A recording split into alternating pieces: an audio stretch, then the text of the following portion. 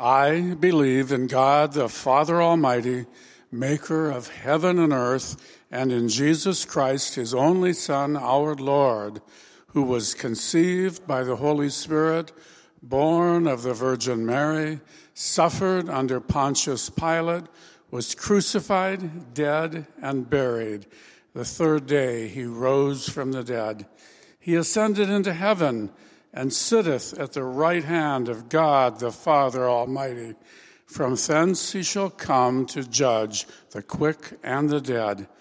I believe in the Holy Spirit, the holy Christian church, the communion of saints, the forgiveness of sins, the resurrection of the body, and the life everlasting.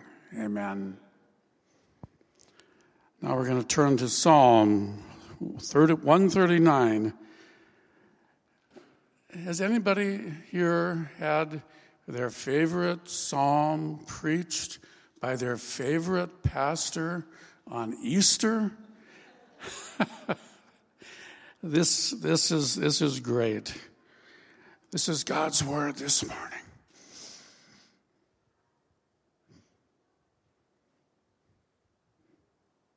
Oh Lord, you have searched me, and you know me. You know when I sit and when I rise. You perceive my thoughts from afar. You discern my going out and my lying down. You're familiar with all my ways.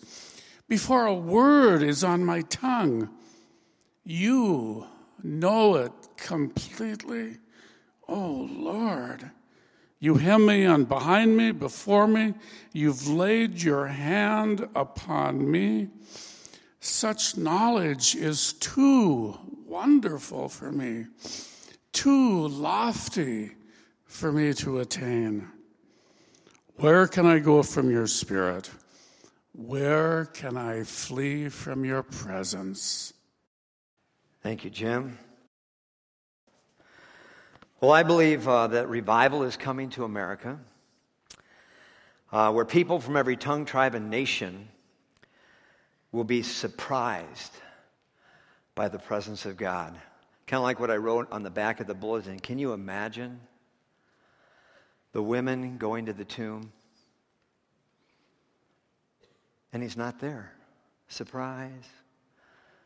And then on the way back, they run into Jesus. And they didn't recognize him. He said, "Greetings." They thought he was the gardener. Surprise. That evening, behind locked doors, the resurrected Christ came to the disciples. Surprise. A week later, the resurrected Christ appeared to the disciples, this time with Thomas. Surprise. And Jesus has been surprising people ever since. I think of the two on the road to Emmaus. They walked with this Jesus, and they didn't even know who he was until he broke bread with them. And the Bible says he made himself known to them in the breaking of the bread. And they said, "Didn't our hearts burn when he opened the scriptures?" Have you ever been surprised by the Lord? I hear Muslims are getting surprised in dreams. That God is giving them a dream, and it's like Jesus in their dreams, and some of them are coming to Christ. Jesus is alive, and he's still speaking to people. And maybe he's speaking to you today. On Easter, I have a habit of, I just feel like I want to give you a chance to give your life to Christ. You know, you may have been believers for a long time and you just want to make another public confession of Christ. I want to give you an opportunity to do that. And I always have you sign my Bible. And I'm gonna have you do that at the end of this service. If you want to make a commitment to Christ, if you feel his presence, you know, he said he would be here. I mean, do you feel his presence? I did when I listened to Ingrid talk and testifying of Jesus and God in her life and how God was working and forgiving and challenging and all that stuff. And I bet you might have a testimony too. But he said he would be in our midst when we meet in his name. Just 2 or 3. It doesn't have to be 200 or 300. Just 2 or 3. He said he would be there. And you just might get surprised today. If you give your life to Christ, he might surprise you. So, where can I go from your Spirit? Where can I flee from your presence? I mean, those are great questions, are they not? Do you ever think about that, the presence of God? Sometimes I feel and sense God's presence so strong. I find myself sometimes weeping, and I don't know why. And I don't have a mental disease. I felt that many times, like riding my bike in the summers or just overwhelmed by the presence of God. Sometimes I've walked into this sanctuary and I sense the presence of God. It just seems so thick and real. Sometimes I listen to a message or I'm in conversation with somebody and I get what my mom used to call Holy Ghost goosebumps, right? You get the witness. You ever get the witness? Sometimes I have felt great conviction to do something or to repent of some sin in my life, and I know it's the presence of the Lord. Sometimes I have felt like a huge weight has been taken from me, some burden, some worry, and I have this joy, really, that's unspeakable and full of glory. In the natural, it'd be like the Cubs winning the World Series again. Again. Great freedoms and expressions of praise and victory. I know it's the presence of the Lord. Mary and I have been prayed for by people. And it seems that the presence of God is so real and present and strong that your legs almost get weak and you just fall over in his presence. Sometimes I've been in my chair at home with my Bible open and God takes his word and just overwhelms me with truth. Overwhelms me with truth. It's that personal word from God, that Rhema word, and I know it's the presence of the Lord. Someone shared with me this week about being in his car, very concerned about an issue in his life, and this song came over the radio and spoke directly to his situation. He said it was like God was singing to me. I call that the Zephaniah 3:17 encounter. The Lord is with you. He's mighty to save. He'll take great delight in you. He'll quiet you with his love.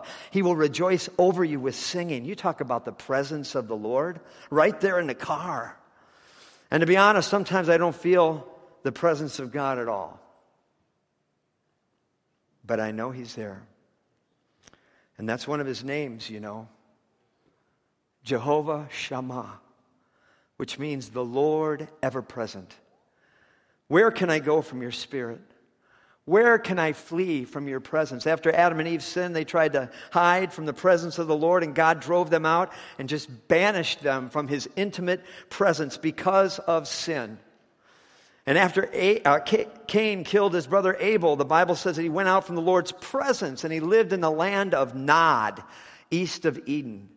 And the whole Bible is the story of how God has made a way for God and man to have that Garden of Eden relationship, that closeness, and it's only through the cross. It's only through the blood of Jesus and the mercy of God and the grace of Jesus so that we can experience the truth of the last 2 verses of the second to the last book of the Bible, Jude 24 and 25. To him who is able to keep you from falling and to present you before his glorious presence without fault and with great joy, to the only God our Savior be glory, majesty, power, and authority through Jesus Christ our Lord before all ages, now and forevermore. And so you're getting hungry, really, for the presence of God, even desperate for the presence of God, not just to know about him, but to actually experience his convicting, comforting presence, his fearful, awesome, loving, joyful presence. Psalm 100.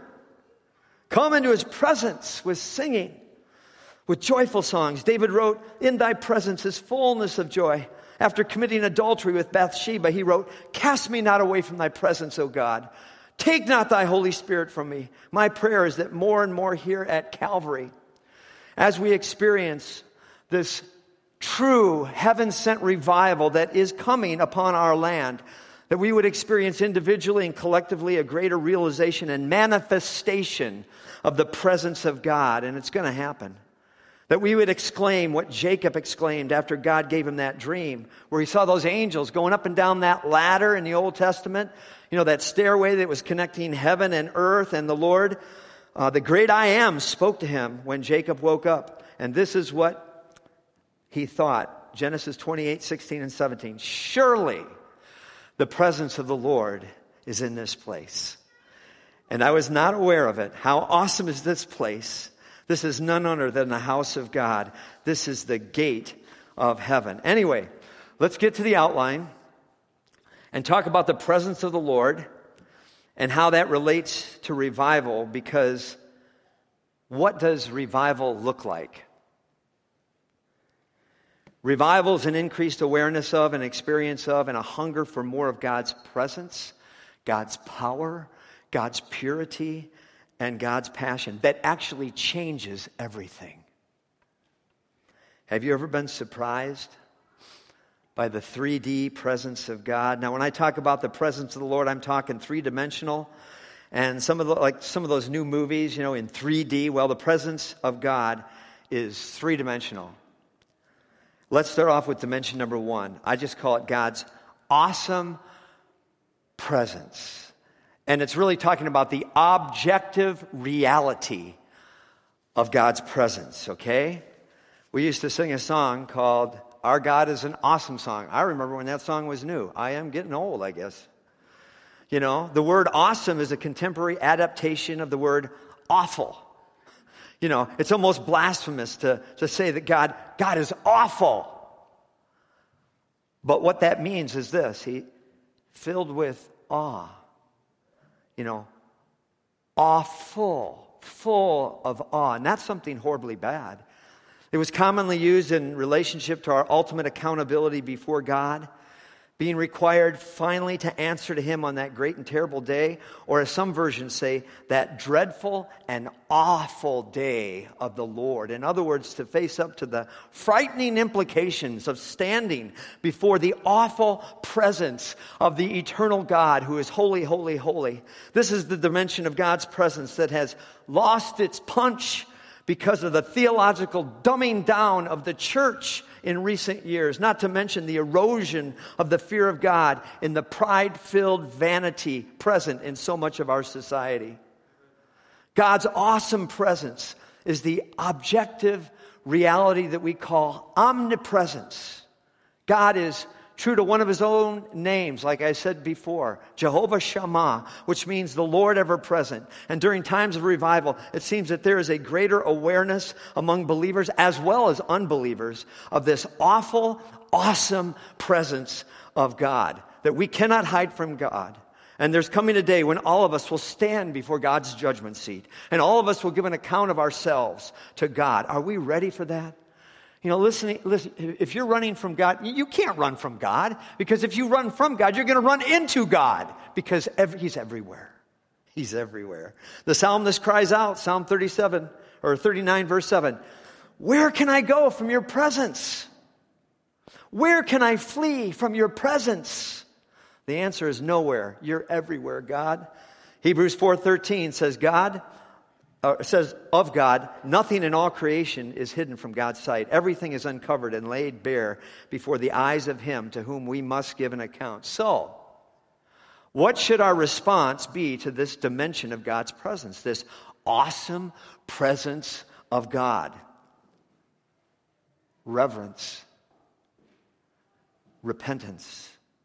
That is to recognize God as omnipresent and all-seeing, that God is just and takes into account all we say and do, and that we will give an account for those words and deeds. So this awesome presence of God should cause us to worship God with reverence and to walk softly and humbly before Him, and to relate to others with love and justice and good works, and to repent of our sin, or as Hosea would say in Hosea 10:12, break up the fallow ground.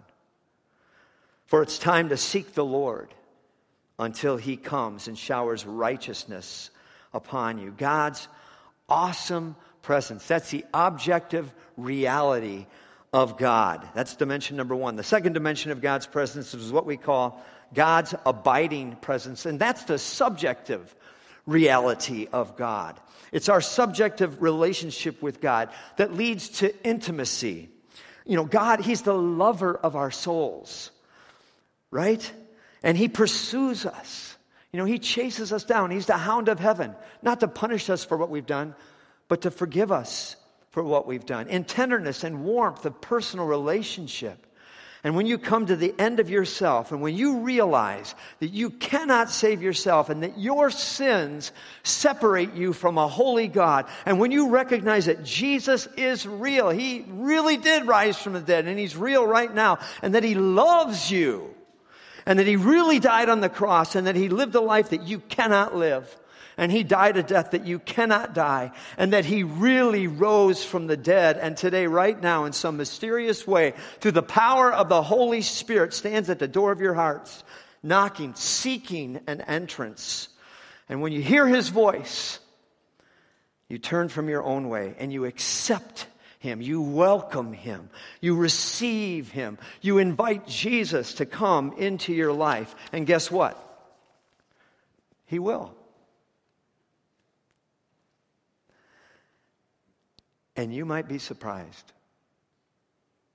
He will forgive you. He will inhabit you. He will empower you. He'll make you brand new, a new creation. He'll make you spiritually alive. You will be different, and you'll start changing, really, from the inside out. And you will be a carrier of God's glory, like we talked about last week on Palm Sunday. You'll be a carrier of God's glory, of God's presence, of God's power. Christ in you, the hope of glory. And the Holy Spirit will bear witness with your spirit that you are a child of God. God's abiding presence. And so when repentance for sin and faith in Jesus brings us back to the Father, the Savior describes an entirely richer dimension of God's presence. John 14:21. He who has my commandments and keeps them, it is he who loves me. And he who loves me will be loved by my Father. And I will love him and what? Manifest myself to him. In other words, the presence of God will be real in your life. There is a distinct level of relationship with God deepened by such promises like Hebrews 13:5. I'll never leave you. I'll never forsake you. Like Matthew 28:20, surely I am with you always, even to the very end of the age. God's abiding presence. It's an invitation to worship God in a way that brings about like personal intimacy, kind of a nearness and the dearness expressed in that old hymn. And Betty, I think this is your father's favorite hymn, right? That he's gone to be with the Lord, but he walks with me, right, in the garden, and he talks with me, and he tells me I am his own, the abiding presence of God. Are you experiencing it? If not, you need to get right with God today. You need to get right with God today. You need to invite Christ to make his home in your heart. And Jesus just might surprise you, like he did that first resurrection morning. You see, the flow of truth regarding God's presence moves forward from objective reality of God's awesome omnipresence, which relates to all humankind, to the subjective relationship of God's abiding personal presence by which he relates to all his redeemed, those who have invited Christ to make his home in their hearts. So, what should our response be to God's abiding presence? Practice his presence. Remind yourself often that God lives in you if you're a real believer.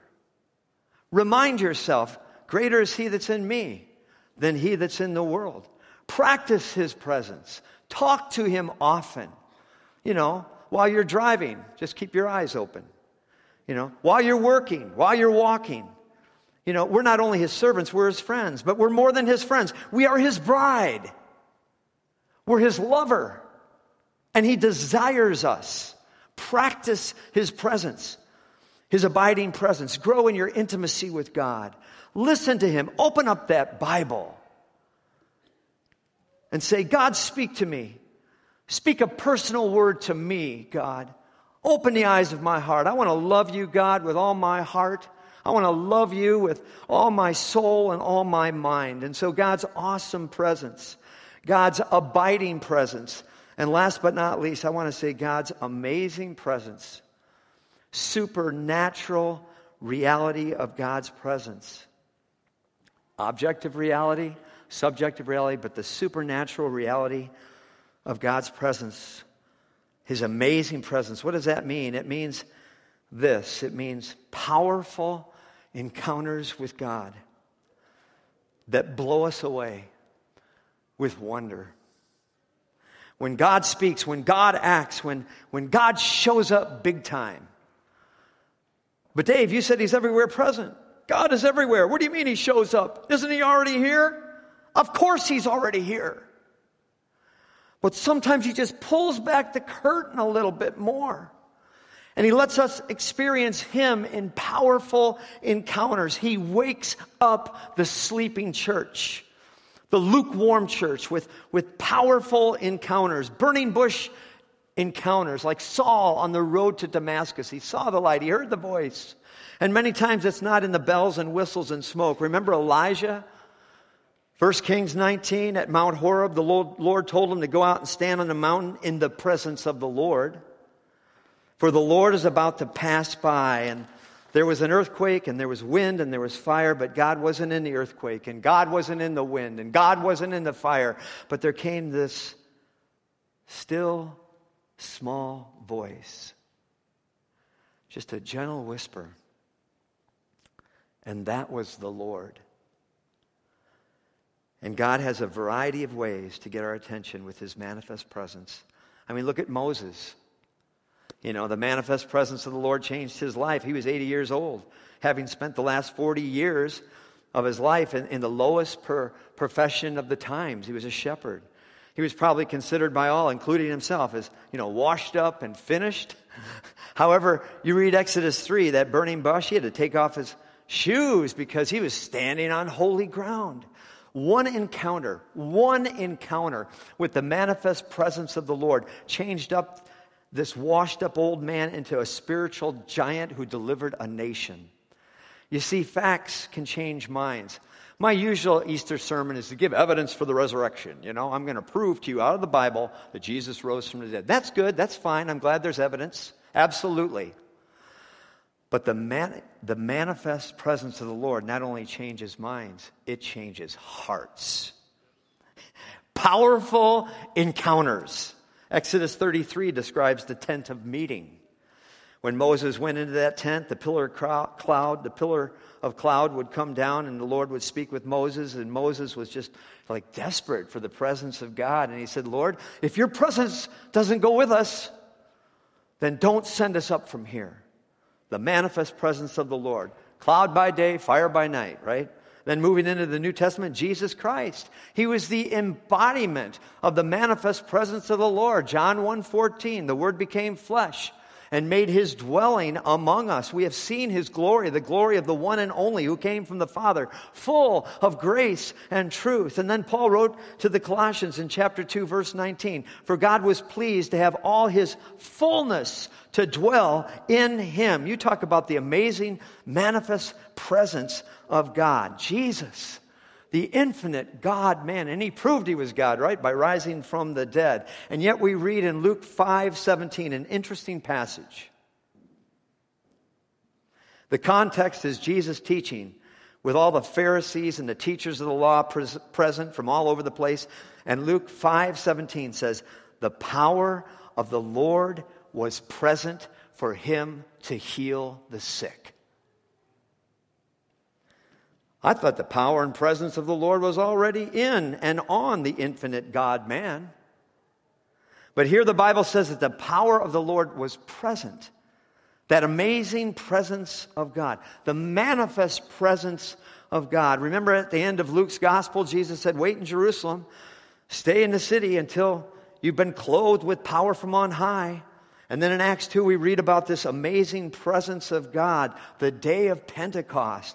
A sound like a mighty rushing wind. Tongues of fire were resting on their heads. They were all filled with the Holy Spirit. 120 disciples praising God in languages that they didn't even know. And it seems that they were so overwhelmed with this power, with this presence, that it looked to outsiders like they were drunk. And Peter got up and said, hey, these guys aren't drunk. It's only 9 o'clock in the morning. What you see is happening And it's a fulfillment of what Joel the prophet wrote about. In the last days, I'll pour out my spirit upon all flesh. The amazing presence of God, powerful encounters with God. And then there was Saul. I referred to him earlier. Who became the Apostle Paul. His story is in Acts chapter 9. He was on the road to Damascus to persecute Christians, and there was this bright light, and then he fell to the ground. He heard a voice, Jesus, the resurrected Jesus, the one who's still alive even today. He spoke to Saul. The amazing presence of God. And in times of revival, it seems that God manifests His amazing presence in amazing ways. Amazing ways. What should our response be? We should welcome His presence. We should be welcoming and calling out for God to manifest His presence in amazing ways. Like the early church in Acts 4. They prayed, Lord, you are God. You made heaven and earth and the sea and all that is in them. Now, Lord, look on their threats and grant to your servants that with all boldness they may speak your word by stretching out your hand to heal, and that signs and wonders might be done through the name of your servant Jesus. And when they had prayed, the Bible says, the place they were assembled together was shaken. And they were all filled with the Holy Spirit. And they spoke the word of God with boldness. Wow, you talk about a powerful encounter. Amazing presence of God. Isaiah cries out for God's power-filled, demonstrative working as well. Isaiah 64, 1 and 2. Oh, that you would rend the heavens. That you would come down. That the mountains might shake at your presence. To make your name known among your adversaries. That the nations may tremble at your presence. Do we really want to experience more of God's presence? Let me warn you, we cannot remain the same in God's presence. We will be changed. Sin will be revealed to us, and we will be forced to make a choice. Great conviction. We'll be challenged to repent. The Lord is purifying His church, preparing His bride for His soon return. We were singing, yes, He'll come again. Absolutely. The late Dr. Bill Bright, founder of Campus Crusade for Christ, wrote what I feel was a very significant book entitled The Coming Revival. And it's subtitled, America's Call to Fast and Pray and Seek God's Face. And he wrote that before he died. And it was really prophetic. And Dr. Bright describes revival as a sovereign work of God, an answer to sincere prevailing prayer in which he, number one, grips his people with deep conviction, repentance, forgiveness, and deliverance from personal sins. Number two, fills his people with the Holy Spirit and manifests in them the fruit and the graces of the Holy Spirit. Number three, fills the church and community with His presence and with His power. And number four, causes non-Christians to earnestly seek Him. And then number five, ignites His people, young and old, with a passion to bring the lost to Christ at home and around the world. Well, Calvary, is this something that you want? Is this something that you will welcome? Is this something that you will call on the name of the Lord for? Rhonda Huey writes in her book, Desperate for His Presence, these observations. A widespread cry is growing in the hearts of believers for a real, tangible encounter with God. They want, like Moses, to see Him face to face. They don't want only to read about Him or to talk about Him or to pay homage to Him on Sunday mornings. This strong undercurrent in our nation manifests itself as a holy dissatisfaction with the status quo of the institutionalized church. Many people who have attended church faithfully for years are now wandering around disconnected from any collective expression of the body of Christ. In fact, George Barna estimates that more than 10 million born-again believers in the United States are now considered unchurched. People have become disillusioned and jaded. Many are unwilling to return to the local church in its current condition. And then Rhonda makes this insightful statement that we need to hear. What are people longing for? I believe it's the presence of God in the midst of His people, the manifestation of the nearness and the awareness of His love that is both real and relevant The critical component to revival in the church and transformation in the community is the manifestation of Jesus, the risen Christ. People from all over the world are gathering to cry out to God and to labor together to seek His presence in the transformation of their communities. And I invite you to come to the National Day of Prayer on the first Thursday of the month of May and join with other believers in our community to call on the name of the Lord. We must become hungry and thirsty for more of Jesus in our midst. We must cry out in desperation for God's presence to be restored in our lives and in our churches and ultimately in our cities. We must treasure the manifest presence of God because Jesus said in John 15:5, "Without me you can do nothing." And I believe God is waiting in the wings. His presence is awesome. It's awful. His presence is abiding. He'll never leave us. His presence is amazing. He's waiting in the wings. Maybe even today He'll show up in an amazing way as we give our lives to Jesus. And if you choose to, He just might surprise you. You know, the Lord surprised me in 1972 when my brother shared his testimony with our family. It just totally changed our whole family. And then I can remember in the late 70s, Pastor Sam Graff put his hands on my shoulders and looked at me. He said, "Might God be calling you to preach?" And I was just, the whole direction of my life went in a different way. Just like, I guess so. You know, the manifest presence of God. Is God calling someone here to give their life to Christ? I want to invite you to crown Him your Lord today, to crown Him your Savior today. Let's stand. We're going to sing to Him. And if you come, I just want you to come, and I'm going to pray with you right now. But if you'd like to sign this Bible of mine so I can pray for you, I pray for people who make some kind of a commitment. But maybe you want to just say a prayer like this in your heart. God, I know that I'm a sinner. God, I am so sorry. I have broken your law. I have not loved you with all my heart, my soul, and my strength. I've not done that. But I want to thank you, God, that you had a plan from before the foundation of the world that the Lamb of God would be slain. And I thank you for this awesome plan of salvation. I thank you that you loved me. I thank you that you died for me. I thank you that you live for me, that you are alive right now, seeking an entrance into my heart and life. And you want to be my king. And so as we sing, God, we just want to say, be our king. Be our king. Please come into my life and rule and reign on the throne of my heart. In Jesus' name, amen. Christ has died. Christ is risen. Christ will come again. Amen. Amen. Amen.